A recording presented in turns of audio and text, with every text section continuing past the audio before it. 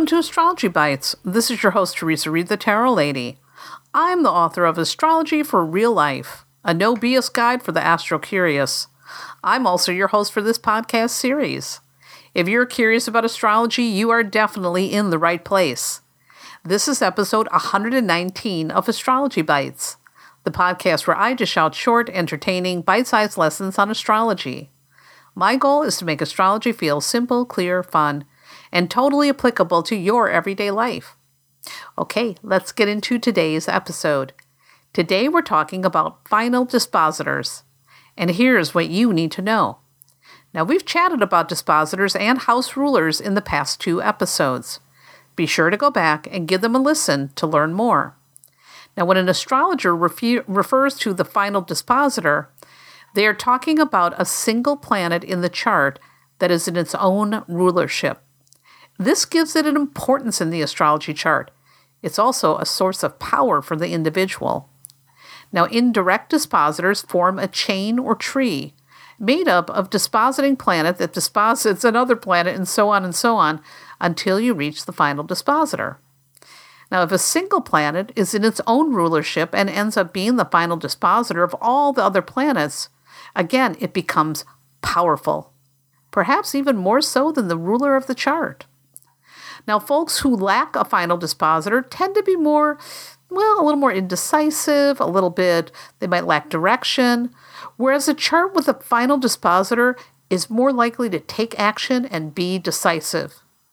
Now, charts with no planets in rulership or more, or who have more than one, do not have a final dispositor. I know it sounds it's a lot of confusion until you really start working with an example. So I'm going to use my chart as an example to illustrate this. So my moon is in Scorpio. It is disposited by Mars because Mars rules Scorpio. My Mars is in Virgo, which is disposited by Mercury. My Mercury is in Gemini, which is in its rulership, so Mercury is the final dispositor. And you can start anywhere in my chart. All of the indirect dispositors always lead back to Mercury. Now, this means Mercury is important.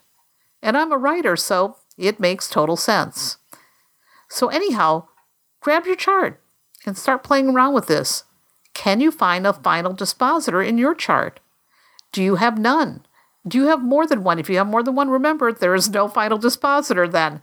It's only one planet in its rulership. That's what counts. So see if you have one, and that's going to let you know which is the most important planet in your chart. And then think about, what does it say about you? All right, that's all for today's episode. I hope you're enjoying the show, and if you are, take a moment to leave a kind review on iTunes because that's the best way to help new listeners discover the show. Thank you so much. And for more fun stuff, head over to my website, thetarotlady.com. You'll find tons of resources about tarot and astrology, including my free monthly forecasts and horoscopes, and so much more. Again, that's thetarotlady.com. I'll see you there. And remember, no matter what's going on in the cosmos today, ultimately you are in charge of your life. You're in the driver's seat. And if you don't like where your life is headed right now, you can change the course. You're the boss and you've got that power. Be kind to yourself and others and make smart decisions. I'll see you in the next episode.